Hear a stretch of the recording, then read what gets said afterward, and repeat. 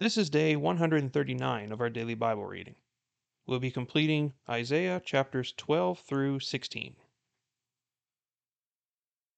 Lord God, we come to you today as sinners, as people who have fallen short of your glory and your majesty. And yet you have provided a way for us to meet you where you are, and for you to meet us where we are. You have sent your Son into the world to be our mediator. He understands what we've been through. He's our great high priest. And yet he is also the God that saves us, that created us, and that means all goodness for us. Thank you for bringing him into the world to save us from ourselves. As we go into your word today, Lord, may we understand this truth more deeply. Please bless this time. In Jesus' name, amen.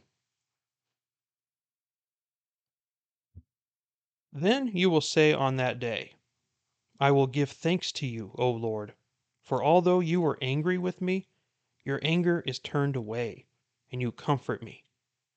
Behold, God is my salvation. I will trust and not be afraid. For the Lord God is my strength and song, and he has become my salvation. Therefore you will joyously draw water from the springs of salvation. And in that day you will say, Give thanks to the Lord, call on his name, make known his deeds among the peoples. Make them remember that his name is exalted. Praise the Lord in song, for he has done excellent things. Let this be known throughout the earth. Cry aloud and shout for joy, O inhabitant of Zion, for great in your midst is the Holy One of Israel. The oracle concerning Babylon, which Isaiah the son of Amoz saw.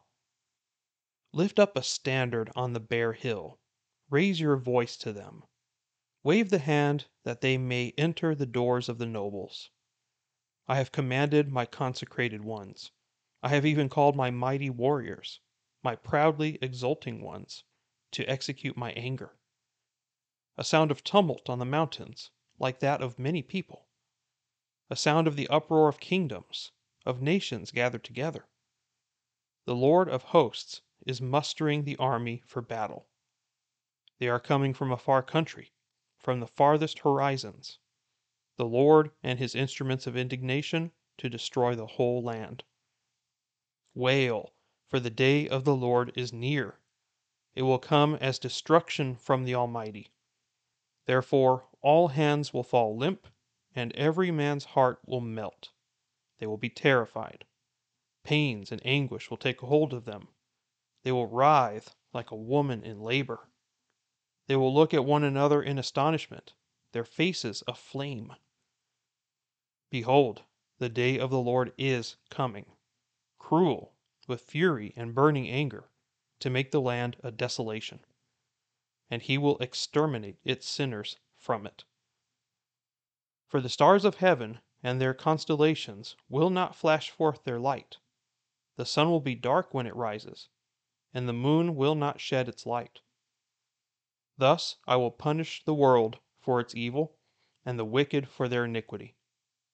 I will also put an end to the arrogance of the proud, and abase the haughtiness of the ruthless. I will make mortal man scarcer than pure gold, and mankind than the gold of Ophir. Therefore I will make the heavens tremble, and the earth will be shaken from its place, at the fury of the Lord of hosts, in the day of his burning anger. And it will be that like a hunted gazelle, or like sheep with none to gather them. They will each turn to his own people, and each one flee to his own land. Anyone who is found will be thrust through, and anyone who is captured will fall by the sword. Their little ones also will be dashed to pieces before their eyes. Their houses will be plundered, and their wives ravished. Behold, I am going to stir up the Medes against them, who will not value silver or take pleasure in gold, and their bows will mow down the young men. They will not even have compassion on the fruit of the womb, nor will their eye pity children. And Babylon, the beauty of kingdoms, the glory of the Chaldeans' pride, will be as when God overthrew Sodom and Gomorrah. It will never be inhabited or lived in from generation to generation, nor will the Arab pitch his tent there, nor will shepherds make their flocks lie down there. But desert creatures will lie down there, and their houses will be full of owls. Ostriches also will live there, and shaggy goats will frolic there. Hyenas will howl in their fortified towers, and jackals in their luxurious palaces. Her fateful time also will soon come, and her days will not be prolonged. When the Lord will have compassion on Jacob, and again choose Israel, and settle them in their own land, then strangers will join them, and attach themselves to the house of Jacob. The peoples will take them along and bring them to their place, and the house of Israel will possess them as an inheritance in the land of the Lord, as male servants and female servants. And they will take their captors captive, and will rule over their oppressors. And it will be in the day when the Lord gives you rest from your pain and turmoil and harsh service in which you have been enslaved, that you will take up this taunt against the king of Babylon, and say, "How the oppressor has ceased, and how fury has ceased! The Lord has broken the staff of the wicked, the scepter of rulers, which used to strike the peoples in fury with unceasing strokes, which subdued the nations in anger with unrestrained persecution. The whole earth is at rest and is quiet. They break forth into shouts of joy. Even the cypress trees rejoice over you, and the cedars of Lebanon, saying, 'Since you were laid low, no tree cutter comes up against us.' Sheol from beneath is excited over you to meet you when you come. It arouses for you the spirits of the dead, all the leaders of the earth. It raises all the kings of the nations from their thrones. They will all respond and say to you, 'Even you have been made weak as we. You have become like us. Your pomp and the music of your harps have been brought down to Sheol. Maggots are spread out as your bed beneath you, and worms are your covering.' How you have fallen from heaven, O star of the morning, son of the dawn! You have been cut down to the earth, you who have weakened the nations. But you said in your heart, 'I will ascend to heaven. I will raise my throne above the stars of God, and I will sit on the mount of assembly in the recesses of the north. I will ascend above the heights of the clouds. I will make myself like the Most High.' Nevertheless, you will be thrust down to Sheol, to the recesses of the pit. Those who see you will gaze at you. They will ponder over you, saying, 'Is this the man who made the earth tremble, who shook kingdoms, who made the world like a wilderness and overthrew its cities, who did not allow his prisoners to go home?' All the kings of the nations lie in glory, each in his own tomb. But you have been cast out of your tomb, like a rejected branch, clothed with the slain who are pierced with the sword, who go down to the stones of the pit like a trampled corpse. You will not be united with them in burial, because you have ruined your country. You have slain your people. May the offspring of evildoers not be mentioned forever. Prepare for his sons a place of slaughter because of the iniquity of their fathers. They must not arise and take possession of the earth and fill the face of the world with cities. I will rise up against them, declares the Lord of hosts, and will cut off from Babylon name and survivors, offspring and posterity, declares the Lord. I will also make it a possession for the hedgehog and swamps of water, and I will sweep it with the broom of destruction, declares the Lord of hosts. The Lord of hosts has sworn, saying, 'Surely, just as I have intended, so it will happen, and just as I have planned, so it will stand, to break Assyria in my land, and I will trample him on my mountains, Then his yoke will be removed from them, and his burden removed from their shoulder. This is the plan devised against the whole earth, and this is the hand that is stretched out against all the nations. For the Lord of hosts has planned, and who can frustrate it? And as for his stretched out hand, who can turn it back? In the year that King Ahaz died, this oracle came. Do not rejoice, O Philistia, all of you, because the rod that struck you is broken. For from the serpent's root a viper will come out, and its fruit will be a flying serpent. Those who are most helpless will eat, and the needy will lie down in security. I will destroy your root with famine, and it will kill off your survivors. Wail, O gate! Cry, O city! Melt away, O Philistia, all of you. For smoke comes from the north, and there is no straggler in his ranks. How then will one answer the messengers of the nation? That the Lord has founded Zion, and the afflicted of his people will seek refuge in it. The oracle concerning Moab. Surely in the night Ar of Moab is devastated and ruined. Surely in a night Kir of Moab is devastated and ruined. They have gone up to the temple and to Dibon, even to the high places to weep. Moab wails over Nebo and Medeba. Everyone's head is bald, and every beard is cut off. In their streets they have girded themselves with sackcloth. On their housetops and in their squares everyone is wailing, dissolved in tears. Heshbon and Elealeh also cry out. Their voice is heard all the way to Jahaz. Therefore the armed men of Moab cry aloud. His soul trembles within him. My heart cries out for Moab. His fugitives are as far as Zoar and Eglath Shalishiah. For they go up the ascent of Luhith weeping. Surely on the road to Horonaim they raise a cry of distress over their ruin. For the waters of Nimrim are desolate.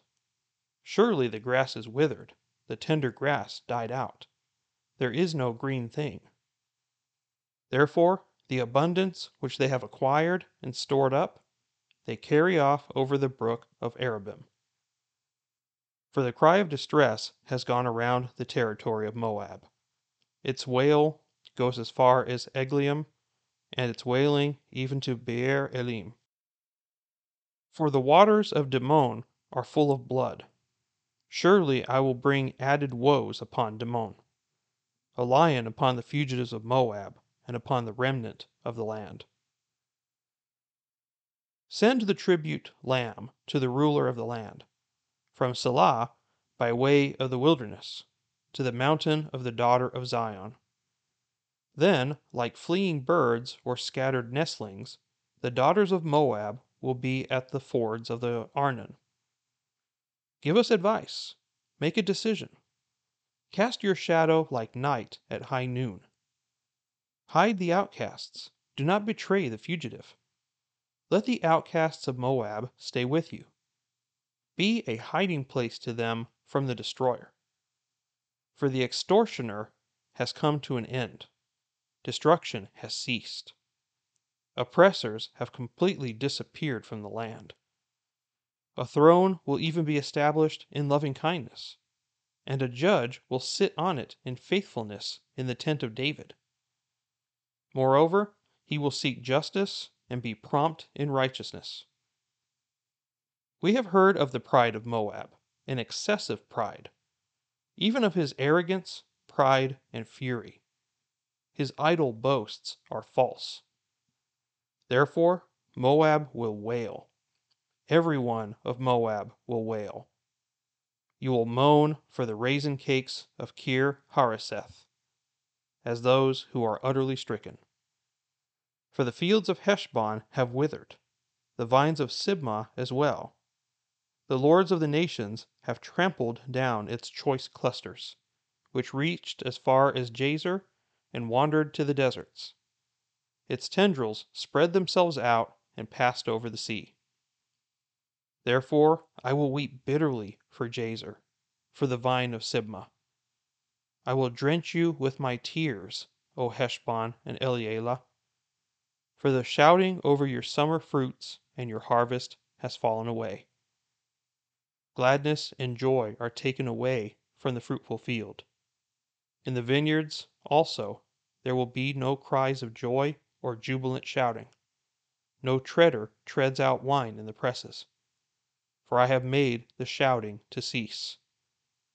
Therefore my heart intones like a harp for Moab, and my inward feelings for Kir Hareseth.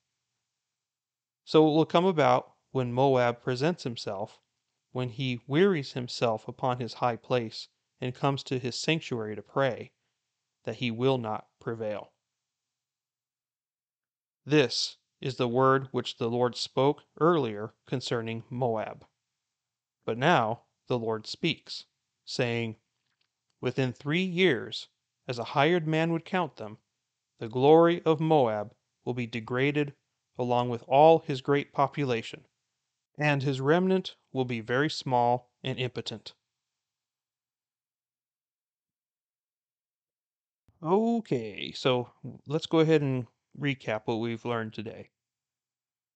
Beginning in chapter 12, we see that Isaiah is offering a hymn of praise to the Lord for a couple of things. This is a twofold hymn here because it's talking about everything that has been revealed to Isaiah about the future kingdom, the millennial kingdom, where Jesus will return and bring all of the holy ones home with him for all eternity. And he's extremely joyous about it, as we should be, right? But at the same time, this is also prophecy as well. What the attributes of the Holy One, the Messiah, are going to be. I will give thanks to you, O Lord, for although you were angry with me, your anger is turned away, and you comfort me. Why? The only way that God's anger is appeased and satisfied is through the blood of Jesus Christ.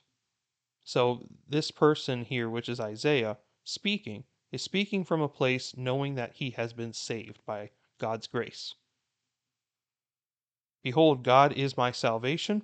I will trust and not be afraid, for the Lord God is my strength and song, and he has become my salvation.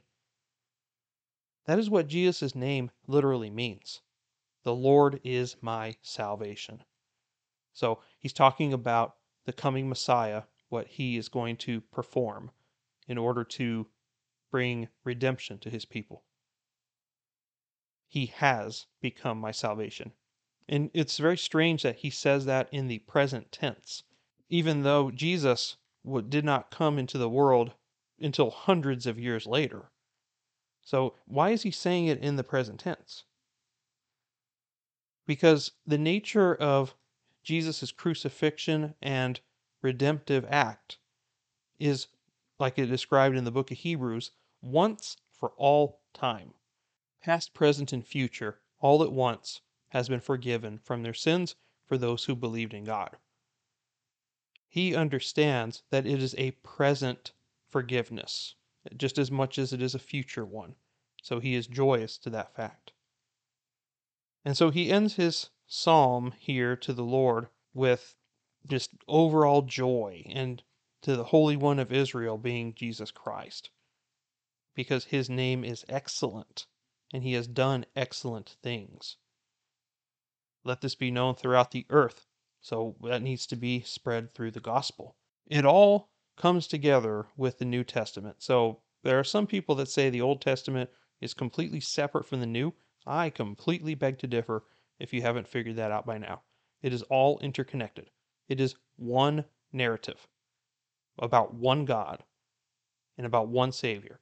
It has never changed. The narrative of the Bible has been constant. More things were revealed and more plainly spoken in when Jesus came and afterward, but it's all been the same. Now, in the next chapters, they're mostly all dedicated to the prophecies and oracles against particular nations. So if you look at chapter 13, this is a prophecy against Babylon. And it completely talks about, in verses 3 through 5, how God is calling mighty warriors, his exulting ones, an army for battle. And what he's referring here to is that Babylon will soon be destroyed and it will never come back. And this will come about in the lifetime of some of the people that we have already read. Think about Daniel, for instance. Daniel was taken into captivity by Babylon, but in his lifetime, as he was serving as a high official of Babylon, it was conquered by the Medes and the Persians. So that was exactly who God's talking about here in chapter 13. He's talking about the Medes and the Persians who are going to conquer Babylon not too long from here. So this is, again, a prophecy that will come true. But again, just like in Isaiah fashion, he'll go from talking about a present event or a present problem to a future event. So where sometimes he'll jump from, okay, the Persians are going to conquer Babylon, and then he jumps into the millennial kingdom again, talking about the day of the Lord. So he does that back and forth, but there's a purpose to it. It's all interrelated. God's justice is being satisfied today, and it will be satisfied completely in the future. And you see very graphic language, very detailed, descriptive language of how devastating this destruction is going to be. The ungodly and the unrighteous, the wicked, will all be destroyed in this fashion. So it looks really bad, like he's being extra hard on these people, but that's not true at all. We have to understand that those who are going to hell are going to be dealing with this very thing, and it's probably a million times worse than what they're going to be dealing with here in the flesh. This is the severity of God's judgment on those who do not obey him. So we need to take this very seriously. And this should give us some motivation to talk to people about changing their lives around and obeying God. Because this is what they have to look forward to. This isn't just limited to Babylon. This did happen to Babylon, but all who are against God are his enemy, and he will take care of it in like fashion. The judgment against Babylon carries on into chapter 14, but you reach a point halfway through where things shift a bit. And like Isaiah fashion, it goes from future events to something bigger. And this time, it's a very unique perspective as to Satan. Verses 12 through 17, when you read it at first, it doesn't seem to make a lot of sense because it doesn't sound like he's talking directly to a particular king. It could be, and there's other scripture as well that we'll come across soon that is greater than some human that is being addressed here. And so this is one of those pieces of scripture that is addressed to somebody else that is not the king of Babylon, somebody behind the scenes that is running the show. And that person is Satan. So here we see God pronouncing judgment against Satan, reminding him of his future fate. Verse 12, how you have fallen from heaven, O star of the morning, son of the dawn. I don't know if any kings have fallen from heaven. That may be symbolic language, but very literally, this is a description of Lucifer, the original name of Satan. He was referred to as the morning star. He and Jesus, in similar ways, are also referred to as the star of the dawn or the star of the morning. Not that they are related in any fashion, not that they are two sides of the same coin or any of that blasphemy. But this language is showing that he was an exalted being in the presence of God until he started talking like this. You have been cut down because of what you said in your heart. And then you see all the I's. I will ascend to heaven. I will raise my throne above the stars of God being angels, and I will sit on the Mount of Assembly. I will ascend above the heights. I will make myself like God. Nevertheless, we know that this is most likely the first incident of sin in the entire universe. Pride, the original sin. And it's also part of the reason why humans fell too. So, what does God do to this being that is so proud? You will be thrust down to the grave, to the recesses of the pit, deep hell. Those who see you will gaze at you, and they will ponder over you, saying, "Is this the man who made the whole earth tremble?" I'm looking forward to that day very much. I don't know about you, but I'm looking forward to, in the end times, seeing this deceiver, this one who has caused billions upon billions of people throughout history to be deceived and tempted and led astray. He doesn't sin for us, let me be clear. We are responsible for our own sin, but he's not helping things. And he does orchestrate evil behind the scenes. Just look in the world today, it's so obvious now. And we're going to look at him and be like, really? This is the one who's caused all this trouble? Bye bye. I look forward to never seeing you again, you big loser. I look forward to that day very much. I don't know about you. And then he changes gears and he goes back to being Babylon, exactly what he's predicting here. There's almost like there's a brief intermission to talk about Satan in that judgment. Then, beginning in verse 24, it goes into the next group that there is going to be judgment against Assyria. And we know that Assyria is wiped out by Babylon. That's what historically happened. And he reminds us in verse 26 that this is God's plan. This is the plan devised against the whole earth. And this is the hand that is stretched out against all the nations. And that is the hand of God. For the Lord of hosts has planned, and we have to remember this, who can frustrate it? The answer is no one. No one can frustrate God's plan. In Sunday school at church, we're studying Jonah. And what did Jonah do? Jonah ran from God. He was told to go to Nineveh and pronounce judgment against the people, and he went the other direction intentionally. A prophet of God. Very uncharacteristic of a prophet. God cannot be thwarted. So, on his attempt to escape, he caused all these incidents to happen, and still by his grace, he saved him, gave him another chance, and he went begrudgingly, and he accomplished exactly what God intended to accomplish. And that made Jonah very upset because he held a prejudice against the people of Nineveh, that he felt they didn't deserve redemption, but he gave it to them anyway. My point is that Jonah tried to thwart or postpone God's plan.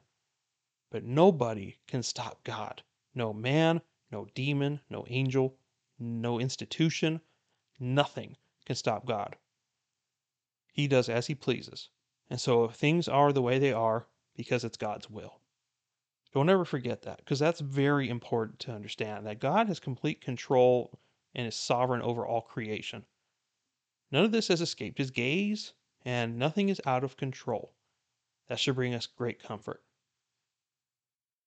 Verses 28 through the end of the chapter are a judgment against Philistia, the land of the Philistines. We know they've been a thorn in Israel's side for centuries, so this is a matter of time for them to be wiped out. Beginning in chapter 15 and through 16, we have judgment against Moab. And we know that Moab still has some sort of significance to God, because if you recall, Moab is a land that was created through the descendants of Lot, the nephew of Abraham. The Bible describes Lot as being an overall righteous man. He made mistakes, and his daughters made some terrible mistakes, They still hold a special place in God's heart because they are family to Abraham, the friend of God. So you see some language in here. For example, you see in verse 5, my heart cries out for Moab. It hurts for God to punish these people. You can't injure God, but it grieves his heart when people sin against him. It grieves that his people have abandoned him. They were not his chosen race, but they were a people that were of value to him because of their lineage. And it hurts to see them be disrupted. But for generations upon generations of pagan worship, they had what was coming to them. So that happens to all nations that reject God. They will eventually fall. All nations have fallen that have disregarded God, and they will continue to do so until he returns. And at the very end of chapter 16, he prophesies that within 3 years, Moab will be completely destroyed, and there will be barely anyone who has survived. God is not done with his judgments yet. There are more nations that will be judged the next day or so. So we'll see what God has to say about those people as well. But for now, that's all I have for today.